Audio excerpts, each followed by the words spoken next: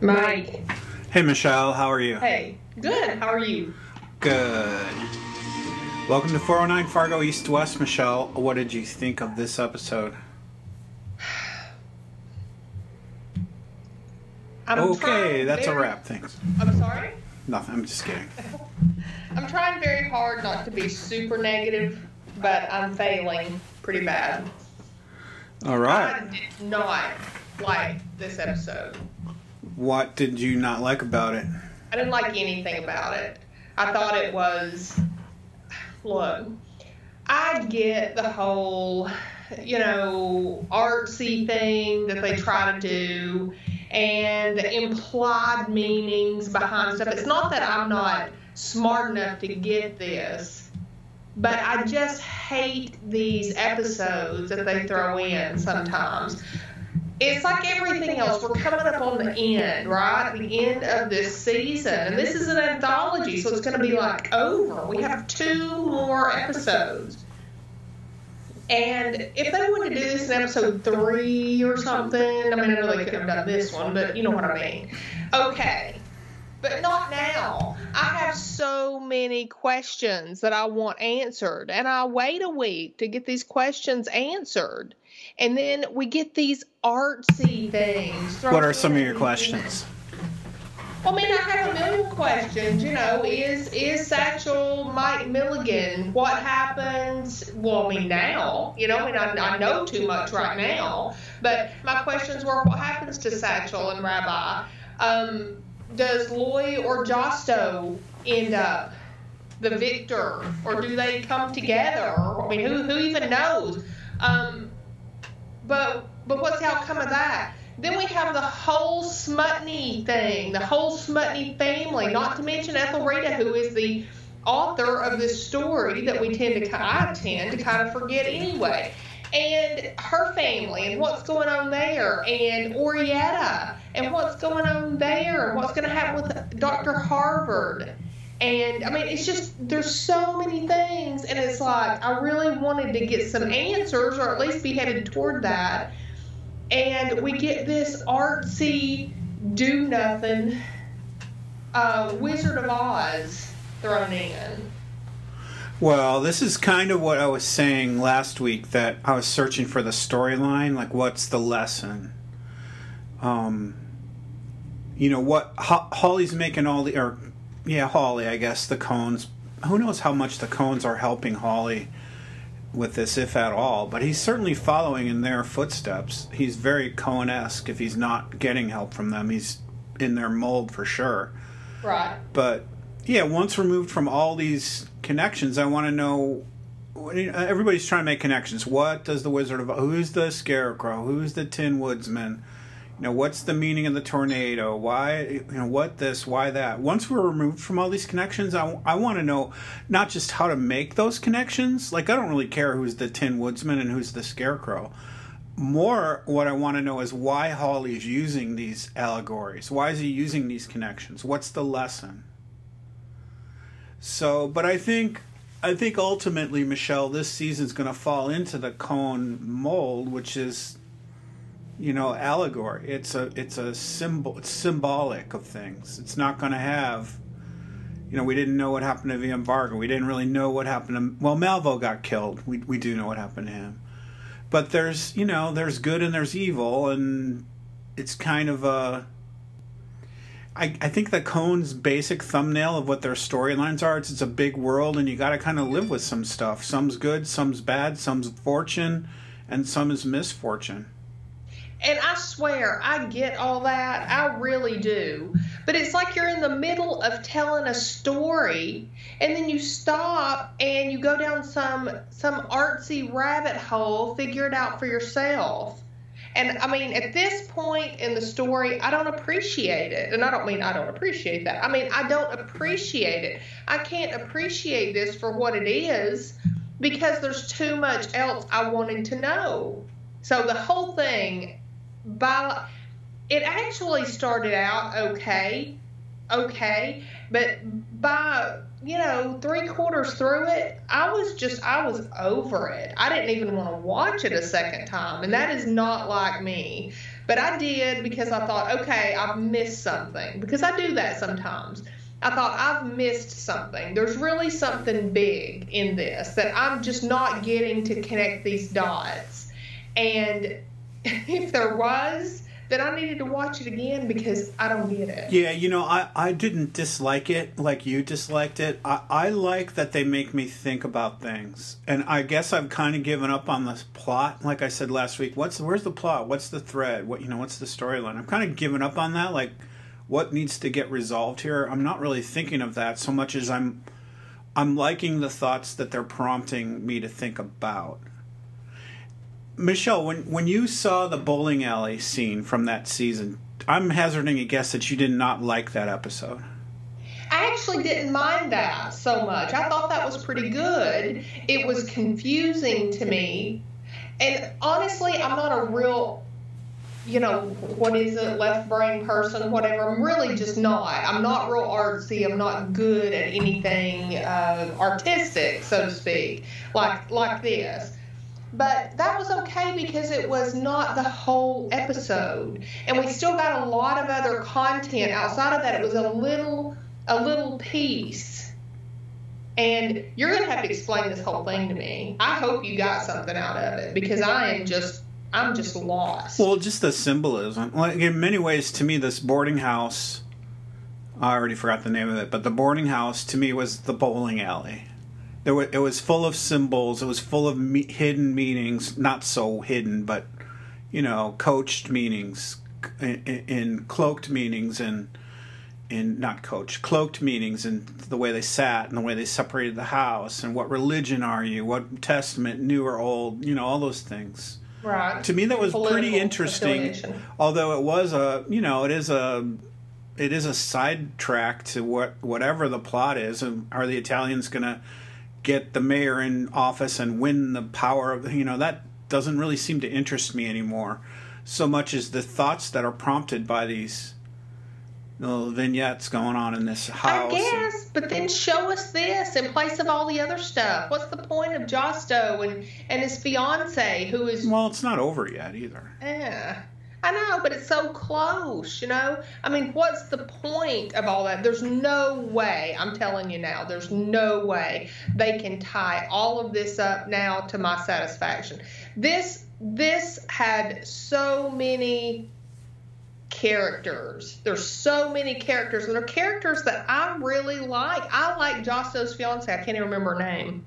Orietta. But I like, what is it? Orietta. No, it's not Orietta. Bessie or Tessie or something. Yeah. I mean, how do you like her? What the hell do you like about her? She's interesting. She's like this person who thinks she's in love with this guy and thinks he's in love with her, and they're just, I don't know. I would a whole lot rather have seen like a 5 minute. Just give me 5 minutes of her and why. God, that would have been horrendous. 5 minutes of her. Of her, yes. For She's her a weather story. vane spinning in the wind between her dad and Josto. I know, but why? I mean, give me something. If you're going to have her in here, give me something. There were so many characters in this. I think that Fargo said this was their most character-rich season that they've done by far. And so we have all these characters. A couple of them, we found some stuff. What about Daffy? What about, well, not Daffy. Daffy's gone. What about Weth? We have all that. What about... well, it's not over, Michelle. We gotta focus on this episode. So let's try to get on track a little bit. So, one thing that I took out of this is their sides, like East-West. They are obviously defining sides. What side are you on? What religion? What, you McCarthy or Eisenhower? And the one thing I took from this is that Rabbi he could care less. He, in fact, said that when they tried to seat him at the table. He's like, I don't care. I'm not. Oh, that means you're. I don't have any political affiliation. That was interesting to me. That he's a lone gun. Well, yeah, but I mean, we kind of knew that, right? He was forced to pick a side when he was a kid, and then he didn't feel like he belonged to either side. So I think it was kind of a heavy-handed kind of parallel to his life And it's pretty clever, though. It's pretty clever the way it's all put together. Because at one point, Rabbi asked the girl clerk, why is this place, why east-west, or why is it separated east-west? And the clerk just says, why anything one over the other? It's just the way it is. It's kind of a statement about life, You could be Republican or Democrat, but no matter what happens, it is just the way it is. Whatever religion you are, life's going to go on. Whatever president you vote for, whatever, if you're from the East Coast or the West Coast, life is the way it is. We look at it different ways because we have these proclivities to be political or religious, or I care about the North or the South or whatever. But life just does barrel ahead. I'm just going to have to let you say all the good things, because I'm not feeling it, and I'm going to like dig my heels in about it, I'm afraid. So or we can't ignore the Wizard of Oz. The names of the cast of the Wizard of Oz. By the way, the Wizard of Oz is a very Rado Piarlo movie, because if you remember the Wizard of Oz, Dorothy gets hit on the head and has a dream, and all the real life people she knows become these characters. Right. So let's go through some of the people in the Wizard of Oz, just straight from the IMDb list, are Dorothy, of course. There's the Professor Marvel, the guy who goes around with the potions and lotions, and he's the flim-flam man in the covered wagon selling shit. He's the wizard. So he's those two people. Hunk is the Scarecrow. We have a hunk in this episode. We have a Hickory. Hickory is the Tin Man in the Wizard of Oz. We have a Hickory in this episode. We don't have the Cowardly Lion. The Cowardly Lion's real name in real life was Zeke. I don't remember a Zeke in here. We have Glinda the Good Witch. We have Miss Gulch, the Wicked Witch. We have Uncle Henry and Auntie Em. And we have Em and Henry's store. Right, or gas station. Okay. And of course Toto. Now we have Rabbit. We have Munchkins and Winged Monkeys. So they're hitting on what, 50% of those names are in this episode. You can take Toto and probably translate Rabbit. He even looked a little bit like Toto. Oh, I know. So yeah, we had Hunk, we had Hickory, we had Em and Henry. We had the T. Woodsman store and the dog. So, I don't know why Noah Hawley's connecting this to the Wizard of Oz, but I want to know why he wants us to think of the Wizard of Oz so much as I want to make the direct connections, like I said. Yeah, are we going to find out that it's all just... it's not going to be like a dream, but that everything is just as we kind of like you said, as we see it, and it doesn't mean anything. It is that way, though. In real life, it really is that way. We see things very strongly one way or the other, but it really is just the way it is. Life doesn't stop and wait for you to prove your point or have your point become realized. Or sometimes it is, sometimes it isn't, but life just keeps going ahead. They also made most of the episode black and white, but then made it color like they did in The Wizard of Oz. That kind of thing. So many things. Yeah, so there's got to be a reason, and I don't think Noah Hawley would leave that hanging in the last two episodes, so maybe we'll find out. I'm just not going to really sweat it until we see the final minute of the show this season. Okay. Well, we did get some words of wisdom. We got the life is nothing but a competition to be the criminal rather than the victim. Bertrand Russell. Yeah, he was a British philosopher, kind of born into affluence and he's kind of a mathematician philosopher. I read a little bit about him. I didn't know that much about him. But that's a pretty interesting thought, and that kind of goes hand in hand with the story of America, The Godfather, and all that. It's better to be the criminal than wait around and sit around and become the victim to somebody else who's the criminal. To take action and be, either protect yourself or get what you want out of life versus having something being taken from you out of life. Well, I guess, but isn't this kind of like, it's anti what the Bible teaches you too. It's like, good and evil. It's like the opposite. You don't want to be the criminal. Of course, I don't think you necessarily want to be a victim, but you certainly don't want to be the criminal.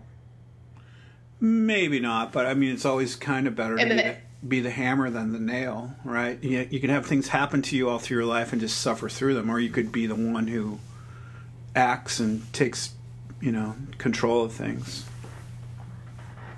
Well, we see the book. It's lying in the rubble, the history of true crime in the Wild West. And then we see a page stuck to a board that says, Chapter 7, Liberal, Kansas, 1950, who shot Willie Bupor?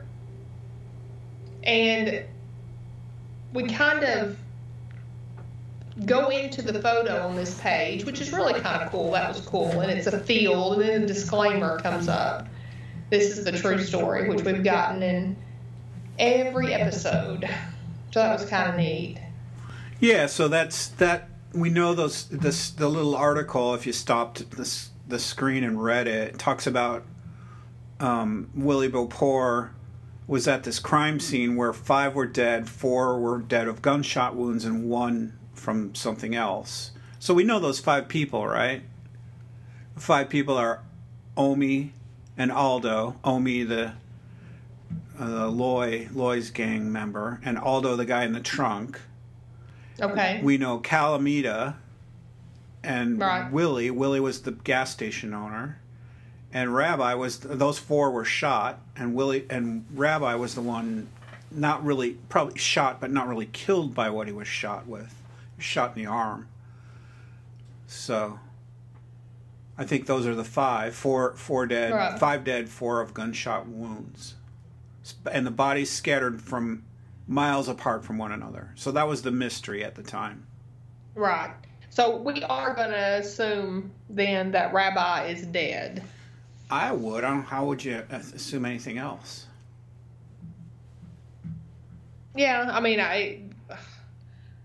absolutely, if you're pulled up in a tornado like that. But, I mean, it wouldn't surprise me if they had him not dead. But okay, so Omi's driving through the fields, and he's looking for Calamita, and he stops at a monument of the boyhood home of the person who discovered Pluto. When we read that plaque that was out there, what was that all about? Why? I don't know. Another symbol. Pluto's the planet that tries real hard to be a planet. It was for a while, then got nixed. Now it's not a planet, and then maybe they made it a planet again. I don't know. Is it that, I mean, like a long way from home, like in Dorothy, or I don't know. I think the real guy, I think that really is a guy from that part of the state that really did discover Pluto. But I don't know why it's part of the story. Okay, so the guy, you said his name was Aldo, I think. Aldo. Okay, he's in the trunk.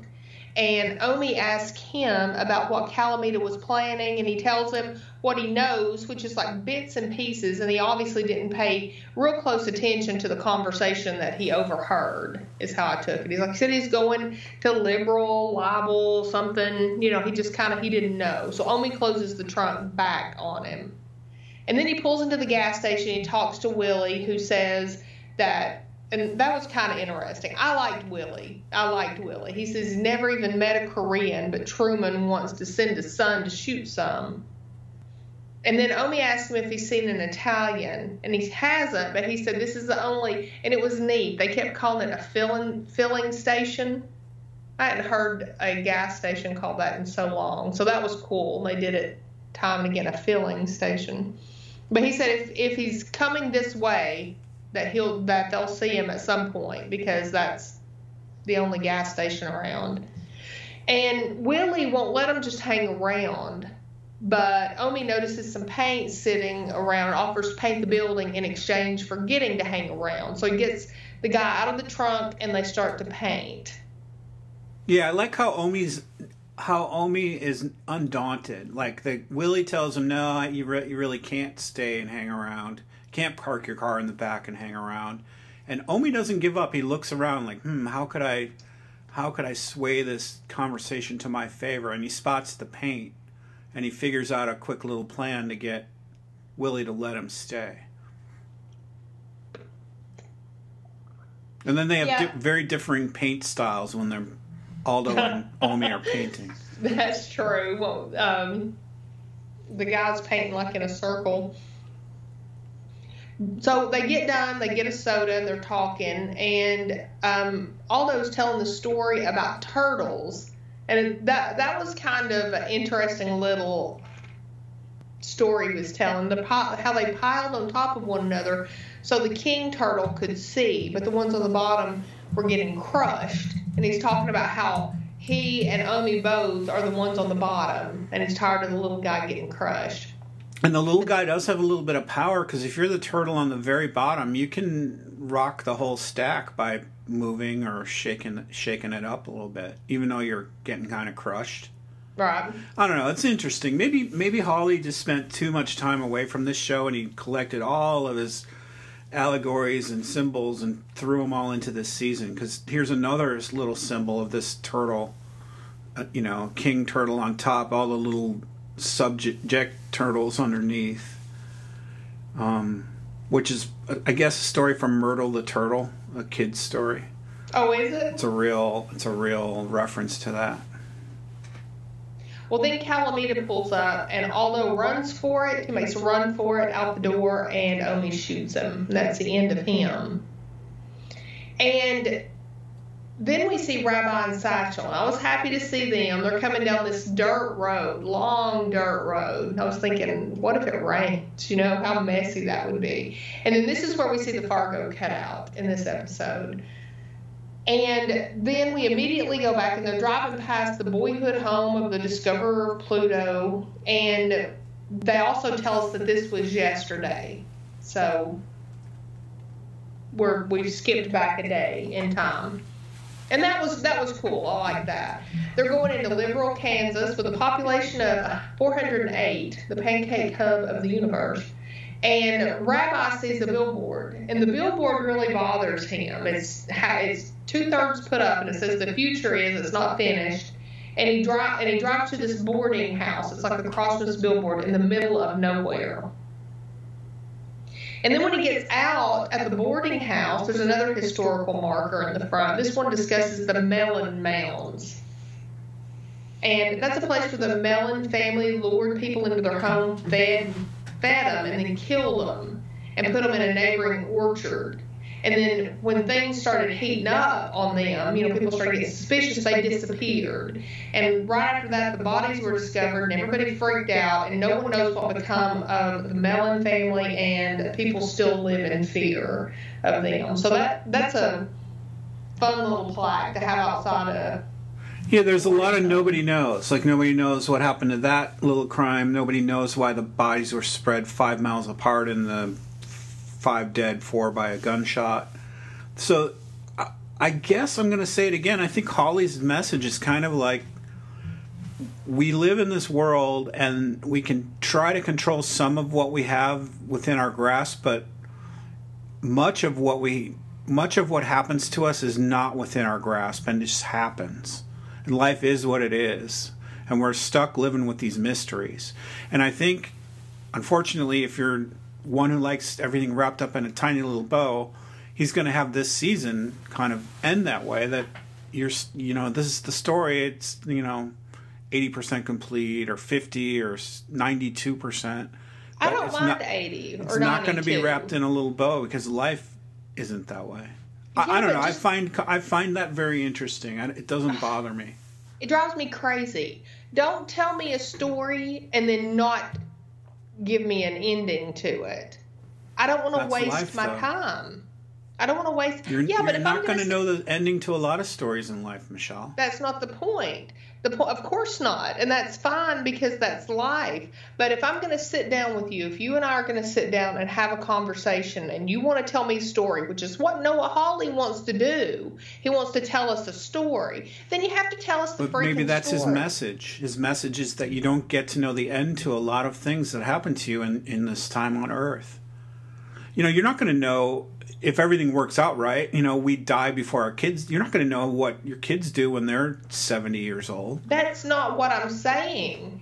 Of course not. And I don't expect to know, nor do I feel entitled to know everything. But all I'm saying is if I am going to grace you with my time and you're going to grace me with your story, then tell the freaking story. But maybe that's it, is his story, Michelle. Well, his I don't point. like it. Okay. I don't like it. But anyway, Rabbi condensed this whole little plot to sleep with one eye open when Satchel asked him. So that was kind of cool. Now, this is where you went into it. He's asked all sorts of questions to decide which side they're to be put on. Yeah, do you think, first west. of all, do you think Rabbi remembers this old hotel? Because when he kind of looks at it, I don't know if he saw a sign on the road for the, what is it, the Rayford House, or what's the name of it? Started with a B. I don't remember. Oh, the Barton Something. Fink. It's the Barton House. So I wonder if he remembered it from the time when he stashed the money in the wall. Or if he just thinks, that looks like an Airbnb or a B&B. Well, because he pulls in like he knows the place. I thought until he gets in there, then he kind of looks around like, "Where's the counter?" Like it was the first time he had ever been in there. So he stops and reads the plaque, the Mellon House plaque or whatever it was called. So he like he hadn't read it before, but this was the only place. That was another thing. It was like this building in the mid. There's like nothing as far as the eye can see, and then there's this building to the left, and then the billboard to the right of the road. Just this straight road going through. It looked like cornfields, I guess. But it's almost like Rabbi's maybe purgatory or something, right? Is that terrible to say? Because he's forced to choose, east or west. He's got to choose everything. He's asked these questions, this or this, A or B. It's like he's having his eyes tested or something. This or this, this or this. I mean, and that's like got to be terrible for Rabbi. Maybe. I just thought it was rather profound that the woman in charge of the front desk kind of had the philosophy, it don't matter. Don't matter what you pick. Life's good. She literally says that. Life goes on anyway. Well, we find out the sisters are estranged and the house is literally divided with like a tape. And so the guys, Rabbi and Satchel, end up on the west. Not that it matters as far as I could know. But it was what? The Wicked Witch of the East? Or was it the Wicked Witch of the West? See, I don't even think that matters. That's kind of what I'm saying. Don't try to connect them to who they are in The Wizard of Oz, because it's for one, it's probably futile. More importantly is, why does Noah Hawley want us to connect to The Wizard of Oz? And I don't think we know that yet. So you think we will know? Yeah, I think we're spinning our wheels trying to make these connections. Like, oh, it's clear that guy's the Scarecrow, but so what? Why does he want you to think that there's these connections to The Wizard of Oz? That's the deeper, more important question. If they give us an answer, it is. So as they head upstairs, they pass a room with a man coughing and sick and being attended to by someone. Okay, you know who that was, right? That's Rabbi's father. That actor is the guy who played Rabbi's father, who had him kill the kid, and then Rabbi killed him. Oh, it was? Same actor, yeah. Yiddies Milligan. If you look at his face, you'll see it's the same guy. So why? So, how could that be? Because Rabbi killed him back in episode 1 or 2. Right. So that's why this house, I'm saying, is the bowling alley. It's full of little mysteries that can't really be. He can't be in there getting his whatever blood drained and centrifuged or whatever that guy was doing to him. And who was the kid? Was the kid that Rabbi killed? What are these two ghosts / guys? What are they doing? And why is this bandaged man? Because that's all he was credited for in this episode. But he was played by that actor who played Yiddies Milligan, Rabbi's dad. I didn't even notice that. That's interesting, though. The front lady leaves them in their room, saying supper's at 5. Rabbi tells Satchel he's going to leave. He's got to leave. He's got to go do something. And Satchel really wants to go with him, but Rabbi will not hear of it. He says he's got to go get some money that he put away, and he leaves him with a knife. And he does his little, if I don't come back, No, Michelle, he says, I got to go get some money that I laid away. That he laid away? Like lay away. Really? He said the word laid away. Lay away. I didn't notice that. Okay, so then Rabbi pulls up at the store, and it's not the same, and he is not happy. It used to be a feed store, now it's an appliance store. And Rabbi says he goes in, and the guy's trying to sell... Well, hold on, Michelle. You skipped a whole bunch of shit. So she shows them all the rooms. There's in the back of the house. There's the sitting room for board games and conversating. There's the bandage room, whatever, where the guy's getting bandaged up. There's the bathroom down the hall. But then they talk about dinner. And at dinner, the clerk lady says, dinner ain't much here, but it's better than boiling your shoe. Uh-huh. Which is what Antoon the assassin said when he was walking with Satchel through that. That's true. That he had to eat his belt and his shoes. Right. And then also there's this reference to Goldilocks. And there has been before. One of the references is when Loy, I think, tells Satchel. Satchel asks Loy, is that little boy sleeping in my bed? Zero, I think he was right. Zero sleeping in my bed, like Goldilocks sleeping in my bed. Mm-hmm. And then also the Irish dad, who is the mean guy that now is apparently getting bandaged up, told Rabbi this when he was going to have him kill the kid, the counterpart that was traded. He's been sleeping in your bed. Do you like that? Like he goads him into shooting that kid. Right. So those were both two things about past events, at least in this season. And then they go to the Tin Woodsman store. So he's trying to connect things to this house that are very symbolic to things that have already happened. Okay. Well, Rabbi says there used to be a wall in this story, and he's looking around, and the guy gets a phone call, and Rabbi leaves. The guy's stressed. You can feel the tension between them. You know that Rabbi knows the guy knows something about it, and you can tell the guy knows that Rabbi knows that he knows. I mean, you can tell. But back in the room, Satchel hears something coming from the armoire and bravely goes to it and opens it, knife in hand, and Toto jumps out, but her name's Rabbit. The dog runs downstairs, and Satchel chases her and runs into the aluminum siding guy, Hunk Swindell. Isn't that funny? Swindle. So what do you think about this Rabbit? So Rabbit... couple people on the forums and stuff are saying, okay, rabbit, like you go down a rabbit hole when you fall through into some new thing that interests you and you read about it and you're all of a sudden an hour's gone by. So Rabbit runs literally down this circular stairway and the camera goes down the center as if they're falling into a rabbit hole, or we are as we're viewing this. So now we're going to do an Alice in Wonderland too? No, but Rabbit... you certainly can't deny that is what they did when they filmed it. Right. Also, Rabbit is one letter away from Rabbi. So we know that, spoiler alert, but we know that Satchel's going to be exchanging Rabbi for Rabbit by the time this episode's over. So Rabbit seems to be more than just a little dog in an armoire. And by the way, this house is so, if bowling alley like Michelle, how does a little dog get locked into a cabinet in a hotel miles from anywhere else in the winter, and no one at the house misses this dog or claims this dog? It's got a dog tag on. How did it get there? Who put it in the armoire? And how come nobody at the house has seen it before or even cares about heard it or knows who he is or right? It's an unsolvable mystery. It's another one.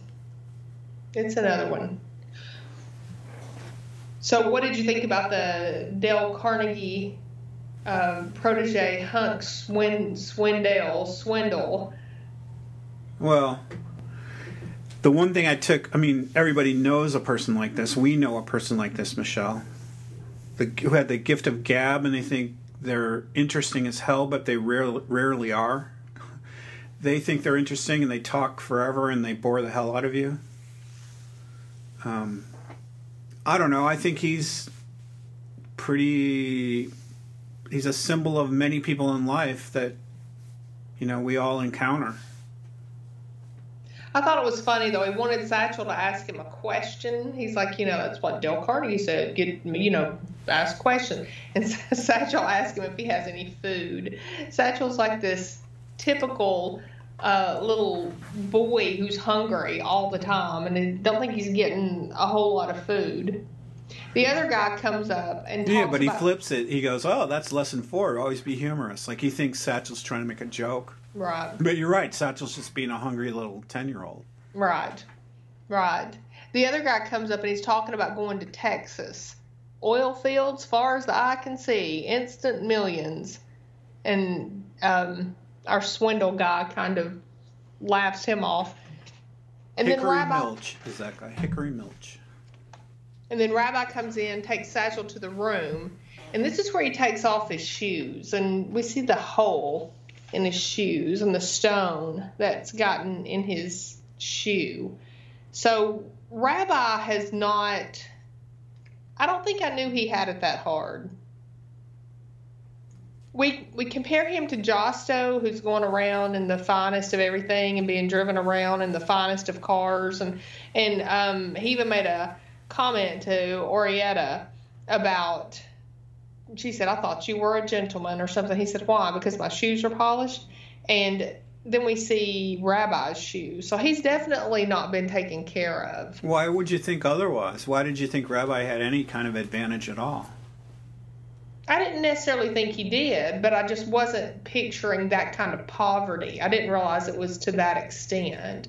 Yeah, he was a victim of his captors and at mercy to whatever they decided he could have, until he decided to, become strong and take stuff.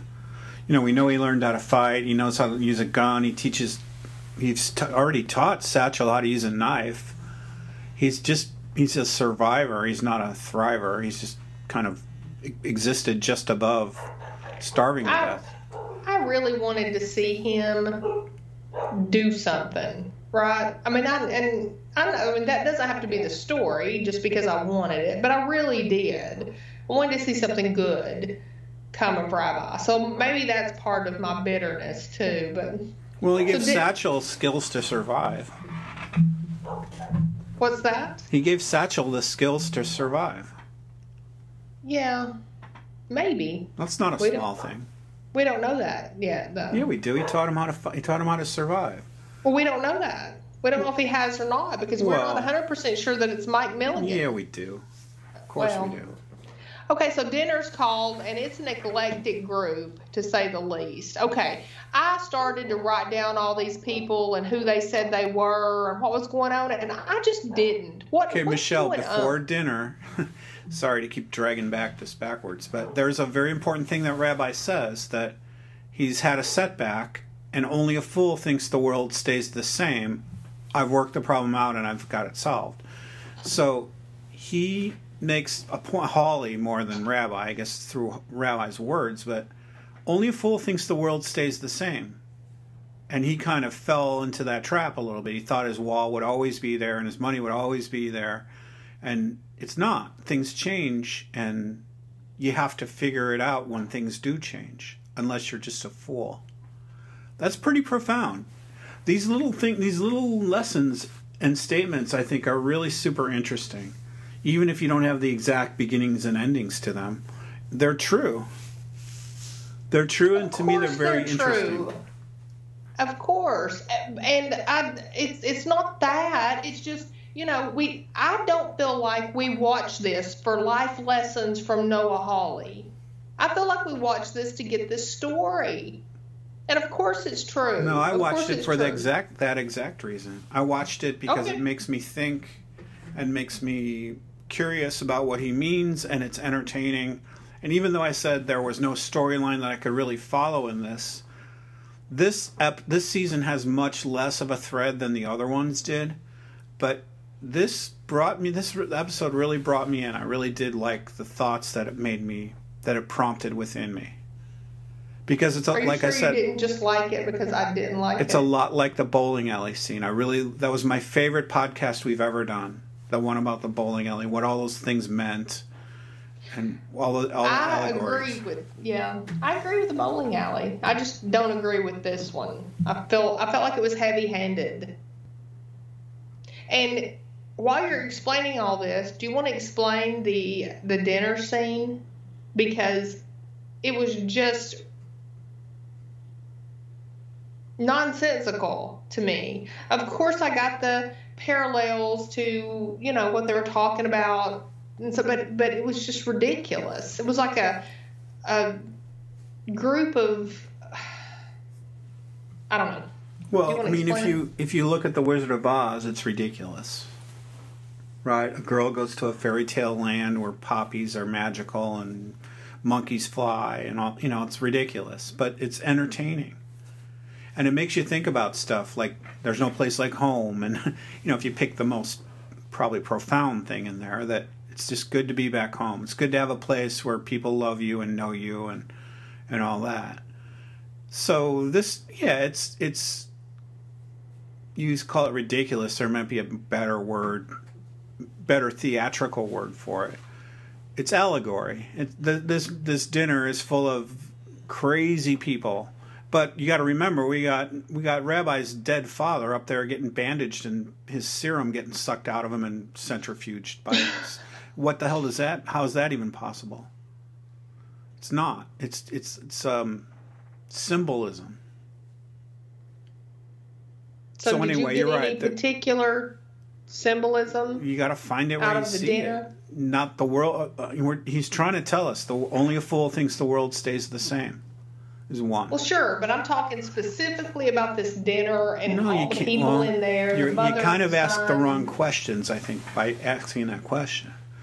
The world doesn't stay the same. There's a lot of people in it.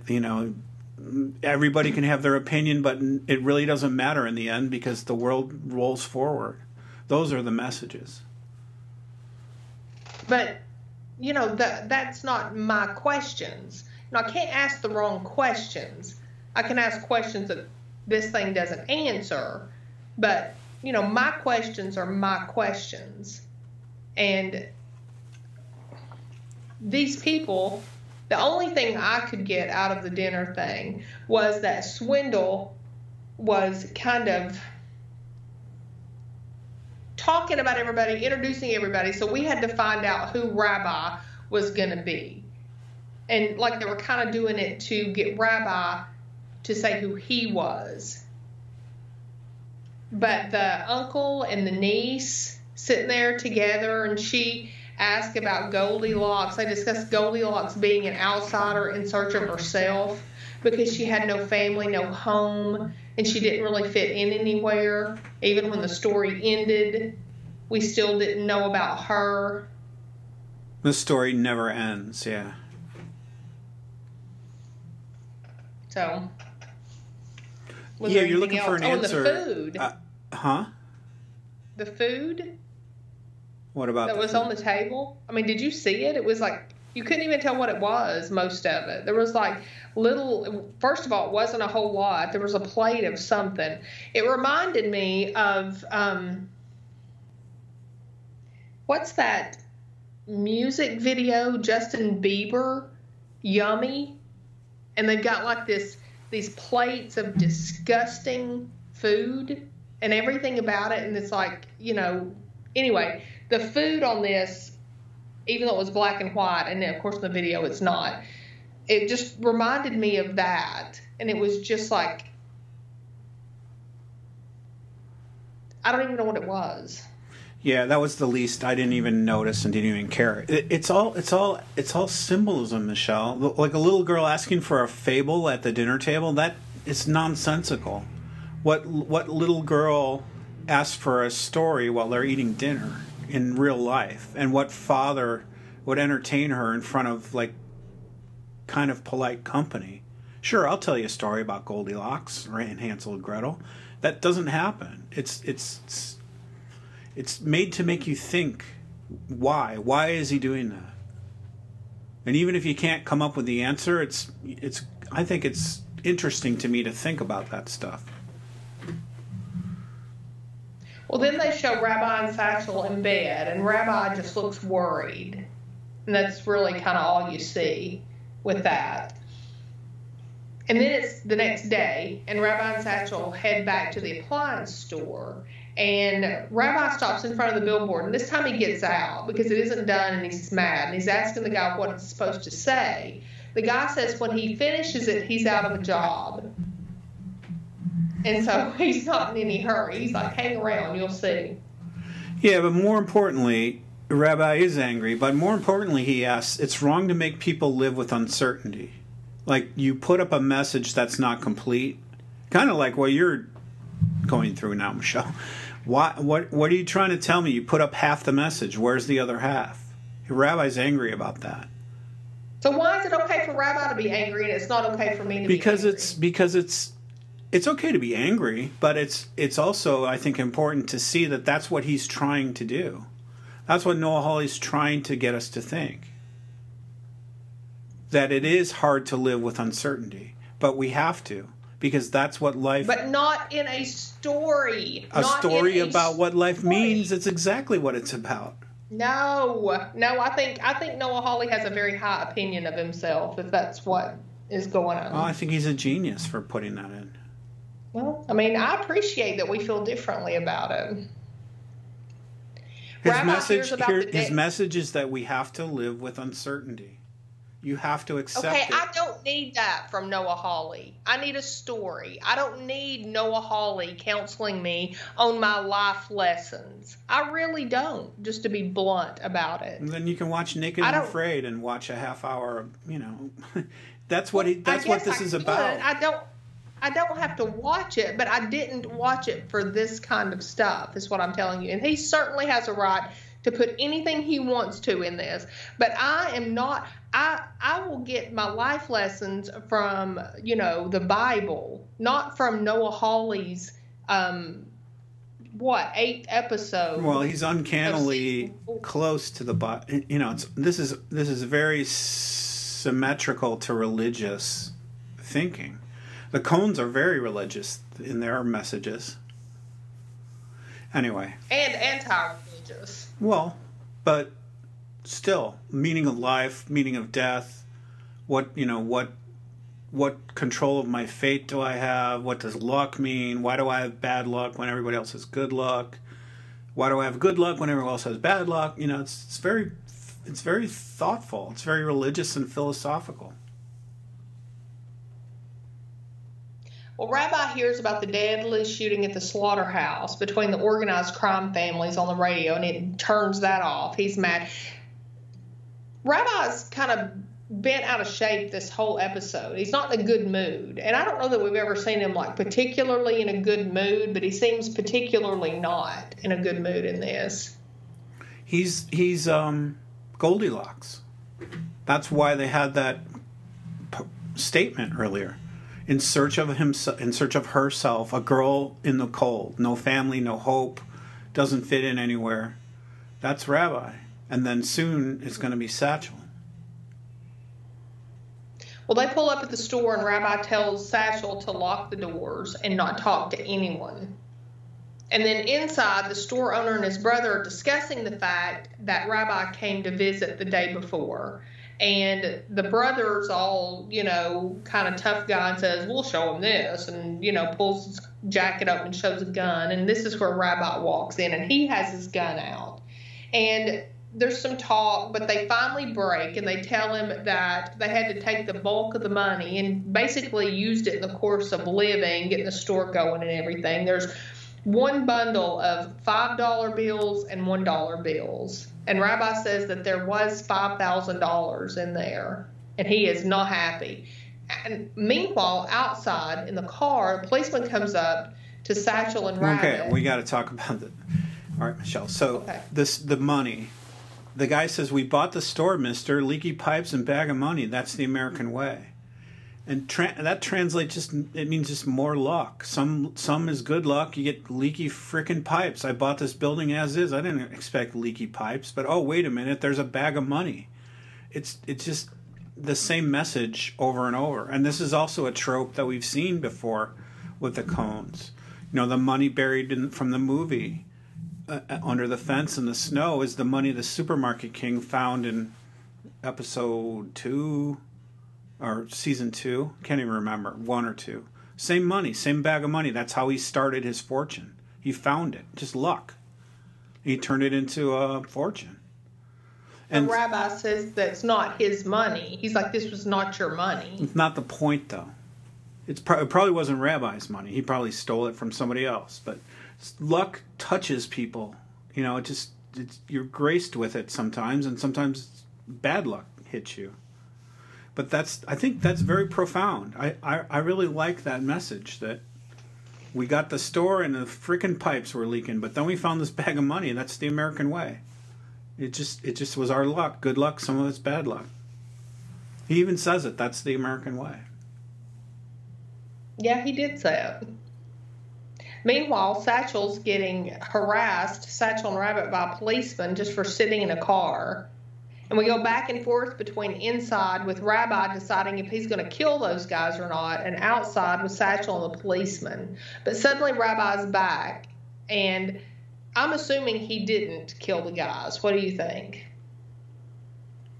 I don't even think it matters. I didn't even think about it. Well, he tells the policeman that he served with Satchel's father in the war, and now he's caring for his offspring. That's how he gets away with it. He's told that if he's going to travel with a colored kid in a town like this, keep him out of sight. So that's kind of a horrific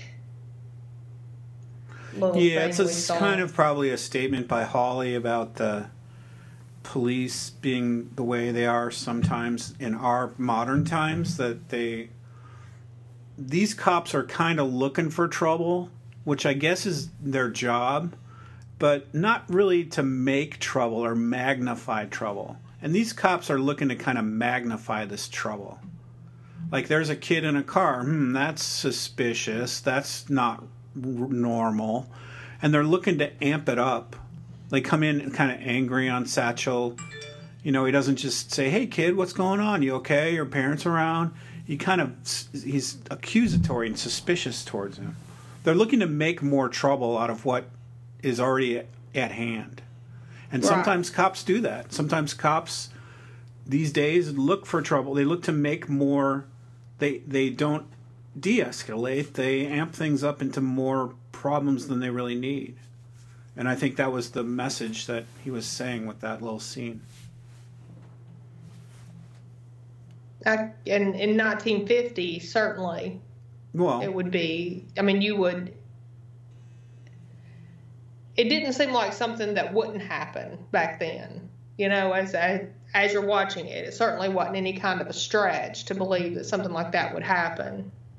Well, but I think I'm trying to say Hawley's commenting on the status of police today, that they don't just keep the peace; they sometimes make things worse.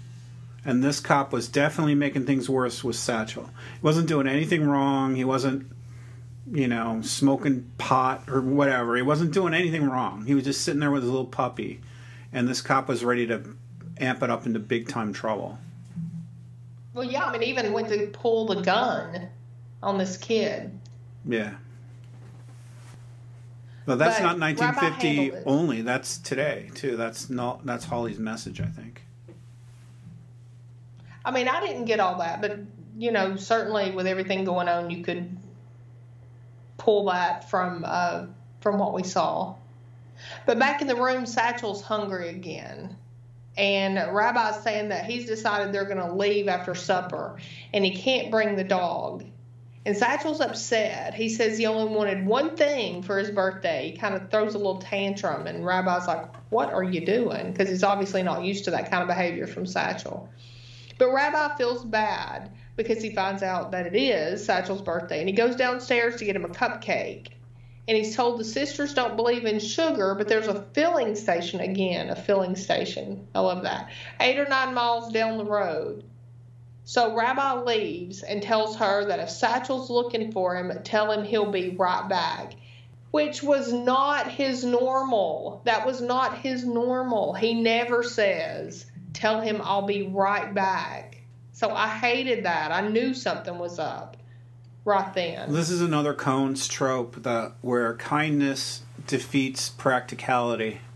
So Rabbi going to get Satchel his cupcake, isn't very practical because it's dangerous. He has to go out into the world and people might see him or somebody might cross his path, as we see happens. And this kind of happened. Satchel didn't want a cupcake anyway. He just wanted a dog. Kindness defeating being more practical. Kindness defeating sensibility. This happened in No Country for Old Men when the guy went back to give the bandits some water.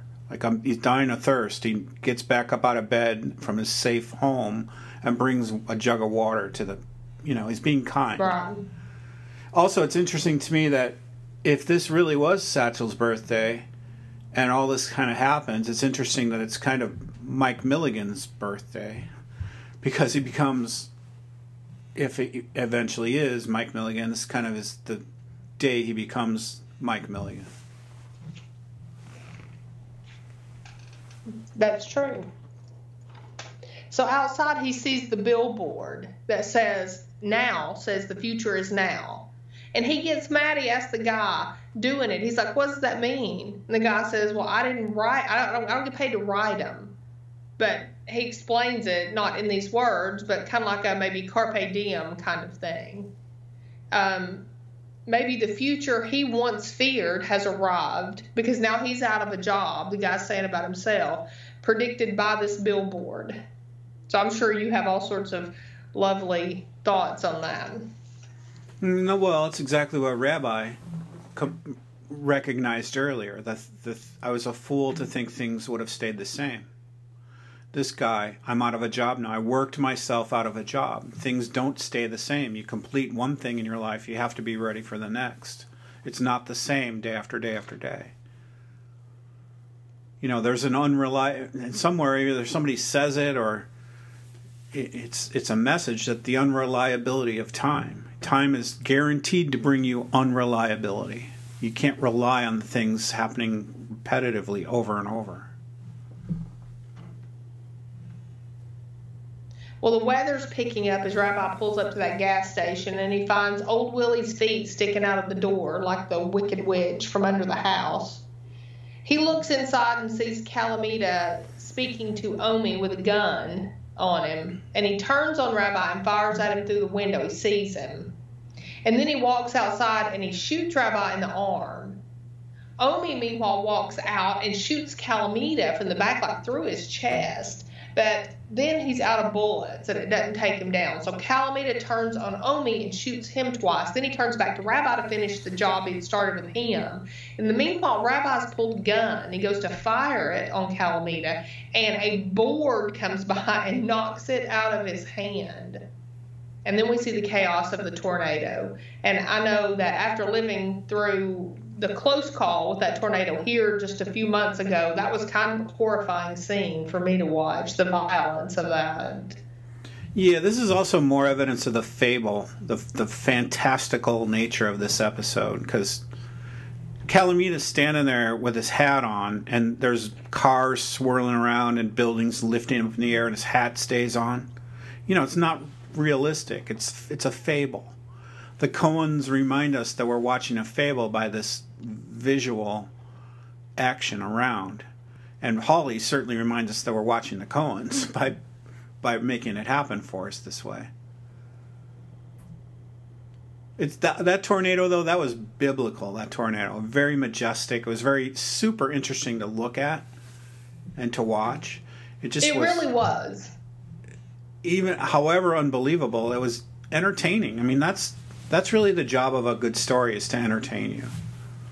Well, that tornado was kind of horrifying, and I did go back and watch that several times. It was just horrifying. I thought for a minute that Rabbi had made it, and he was on the ground. And then we see that's not the case, and he's sucked up in that horrifying wind. It looked like for a minute he was just standing there, but that was horrible. In a way, the story needs to kind of clear away the past a little bit so that Satchel can be free of it to move forward. It's kind of like, did you ever see that movie, The Langoliers, Stephen King movie? The Langoliers are these things that come and they eat up time. They literally chomp up things in the world. They're like 10 minutes behind time. Mm-hmm. And they eat the past. They clear away all the past so life can go on. but they're terrifying because if you're stuck in front of them, they're going to eat you. Anyway, that's kind of what I think is going on here. Is the past is getting cleaned up and taken away and eradicated, so the future can go on. And now Satchel has to be forced to move into his future because there's no rabbi to protect him. There's a few less gangsters after him, so he's a little bit more free. You know, he's probably going to get away. I don't know. I thought of that Langoliers movie when I saw this tornado. I might have to watch that. I think I read the book, but it was back when I was a kid. So the book's much better than the movie. The movie's really stupid. But...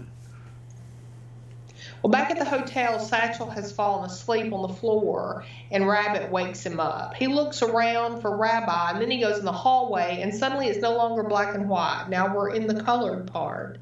He hears the sick man in the other room who tells him not to worry about the rain, that fire is going to end the world next time, is what he's talking about. And he tries to get him to come closer, but Satchel said he's going to go wait in his room. Yeah, and the guy's the... Mr. Milligan, or whatever the bandage guy is, he's quoting from Revelations. I'm the Alpha, the Omega. And then when Satchel wakes up, he says something like, I just woke up, I smell rain. Right. And rain in stories is usually transitory. It's like something has changed, something's refreshed or new. And, you know, that kind of happens in The Wizard of Oz. Dorothy wakes up to find out that everything she experienced was just a bump in the head dream. Right. And now she's clear to see the things that are the lessons that she was taught, are how important. There's no place like home. All these people are really important, even though, you know, they're just the ranch hands. They really loved her and cared for her. And she saw that in her dream, and that was the lesson. That's what she carries into the future. Well, and maybe the rain too was like because that's what just took Rabbi away from him. And then as he's going back to his room, one of the other occupied rooms is that guy and his mom. And they're folding an American flag like you do when you're going to hand it to someone whose relative has died, like a military person. So he sits in the room with his gun in his hand, Satchel does, and he falls asleep. And he wakes up and he sees that Rabbi still isn't back. And so he goes outside with Rabbit. And we get this cool split screen. He's walking down the road and he sees the billboard. And he just stands there and stares at it for a long while. And then we get this close-up of his face. And then that's the end. Yeah, well, and wakes up, he sees the empty bed. That's one of the saddest movie tropes of life's realities. It's just the saddest thing to see an empty bed, or even to just wake up in the middle of the night or the morning and just think, wow, I used to have this person in my life and now they're not here anymore. It's sad. Right. You know? And then he's like, it's like a little gunslinger. He sticks the gun in his belt and picks up a rabbit, and then they even have the music of like the, you know, High Plains Drifter or whatever, this gunslinger music. And he's transitioned now because now he's the protector of Rabbit versus being the one protected by somebody else. But when they pulled into his face, Satchel's face became like really close up. I thought they almost could have transitioned it to Mike Milligan in 1970 or whatever. Now that would have changed this whole episode to me if they had done that, because then it would have given us something. I don't ask for much, Mike. Well, just a little. You could probably say that you have been given that. You can probably assume he's Mike Milligan, Michelle. But I mean, what would it have hurt? What would it have hurt? What would have helped if you already know that? It would have made me like the episode. Look, I know other people liked it. A lot of people did, but I mean, I just didn't. I just didn't like it. And on the upcoming, did you see any of that? No. We're going to see him again. There was very little. Well, you know, they don't do a lot of upcoming. I've said this every episode, I think, but there's the war going on, the fighting between Josto and Loy and all that. We see that, And but we see Satchel in the next episode, and he's holding his gun on two guys. I think it's two men that are in a car by the side of the road, or they're in the car and he's on the road. So, or in a parking lot or somewhere. He's outside the car. So we're going to see him again. It's not like that was the end of Satchel. Yeah, I wouldn't have expected it to be the end of Satchel. It's probably the end of Rabbi. I'm guessing. Yeah. And Calamita. Yeah. But who knows? I mean, who knows? There's 2 hours left, so anything could happen.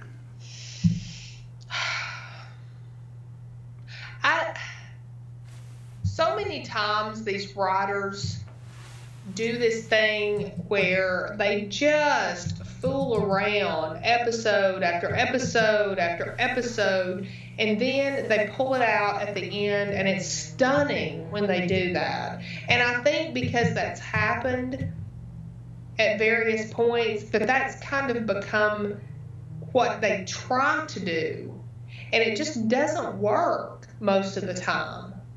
And I really tried to get in touch with myself and see if this was just the way I was feeling, or if I had something going on in my life that was coloring the way I felt about this, but I don't think so. I don't think that's what it is. It was just, I just want to hear the story. I just want the story. Sometimes I think you just got to strip down your thoughts and let stuff go, and not like you're searching for all these answers and connections, and just try to take that part away and just let the theme of it wash over you and see if that brings you any better resolution. So what was the overall theme of this episode? Well, that can't be me telling you it. It has to be something you realize. And it may be there for you and it may not. But I think that's what the Coens try to do. They wash this over you, and it means something to you in a certain way. You can't have somebody tell you what it means. It has to mean it to you. I don't think I've ever seen a true Coen movie that did that. Not in this way. Not in the way Noah Hawley does it. It's like he takes this artistic privilege, or whatever the word might be, artistic... What's the word I'm looking for? And License. He runs with it. He just takes it where it's so good if it's in little bits, if you get little bits of this kind of stuff, then it washes around the story and it just makes it so colorful. But he just grabs up a big handful of it, a big armful of it, and takes off running. And we're just kind of left with this.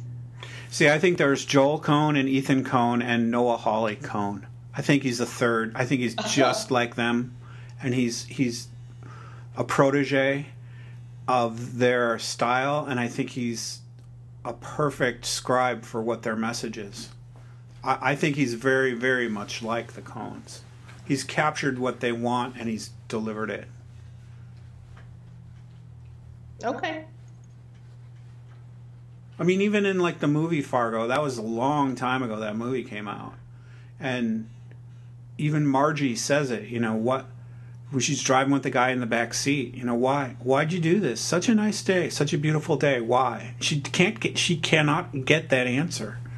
She will not ever understand that. But you're exactly making my point, because that's what it is. It was a 5 to 10 second clip in the middle of this really rich story that just added color to it. You're right.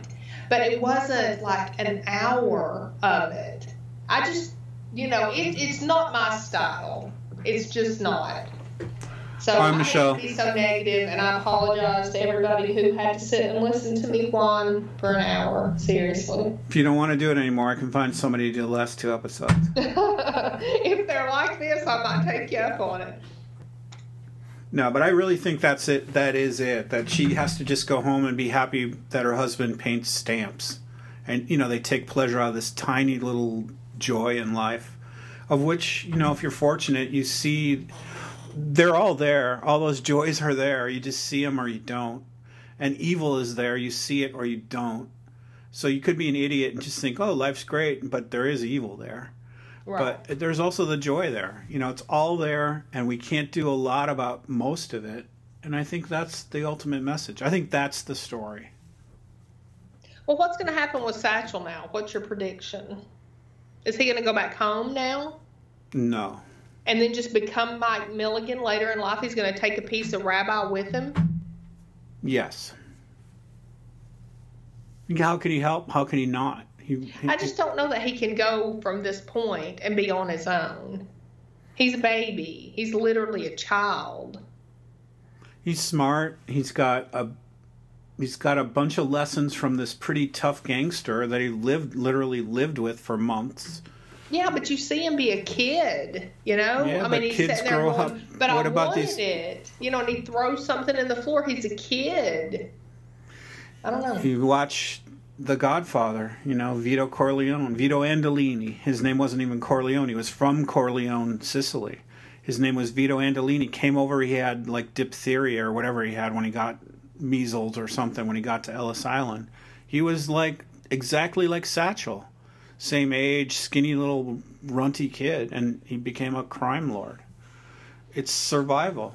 Are you saying Satchel's a baby in a box? No, I'm not saying that at all. I'm just saying you can survive. It's a story of survival. All right, Michelle, next episode 410, happy, so be happy. Damn it. Dang, I need it. Okay. All right, see you then. That's what it's about. Okay, we'll see you then.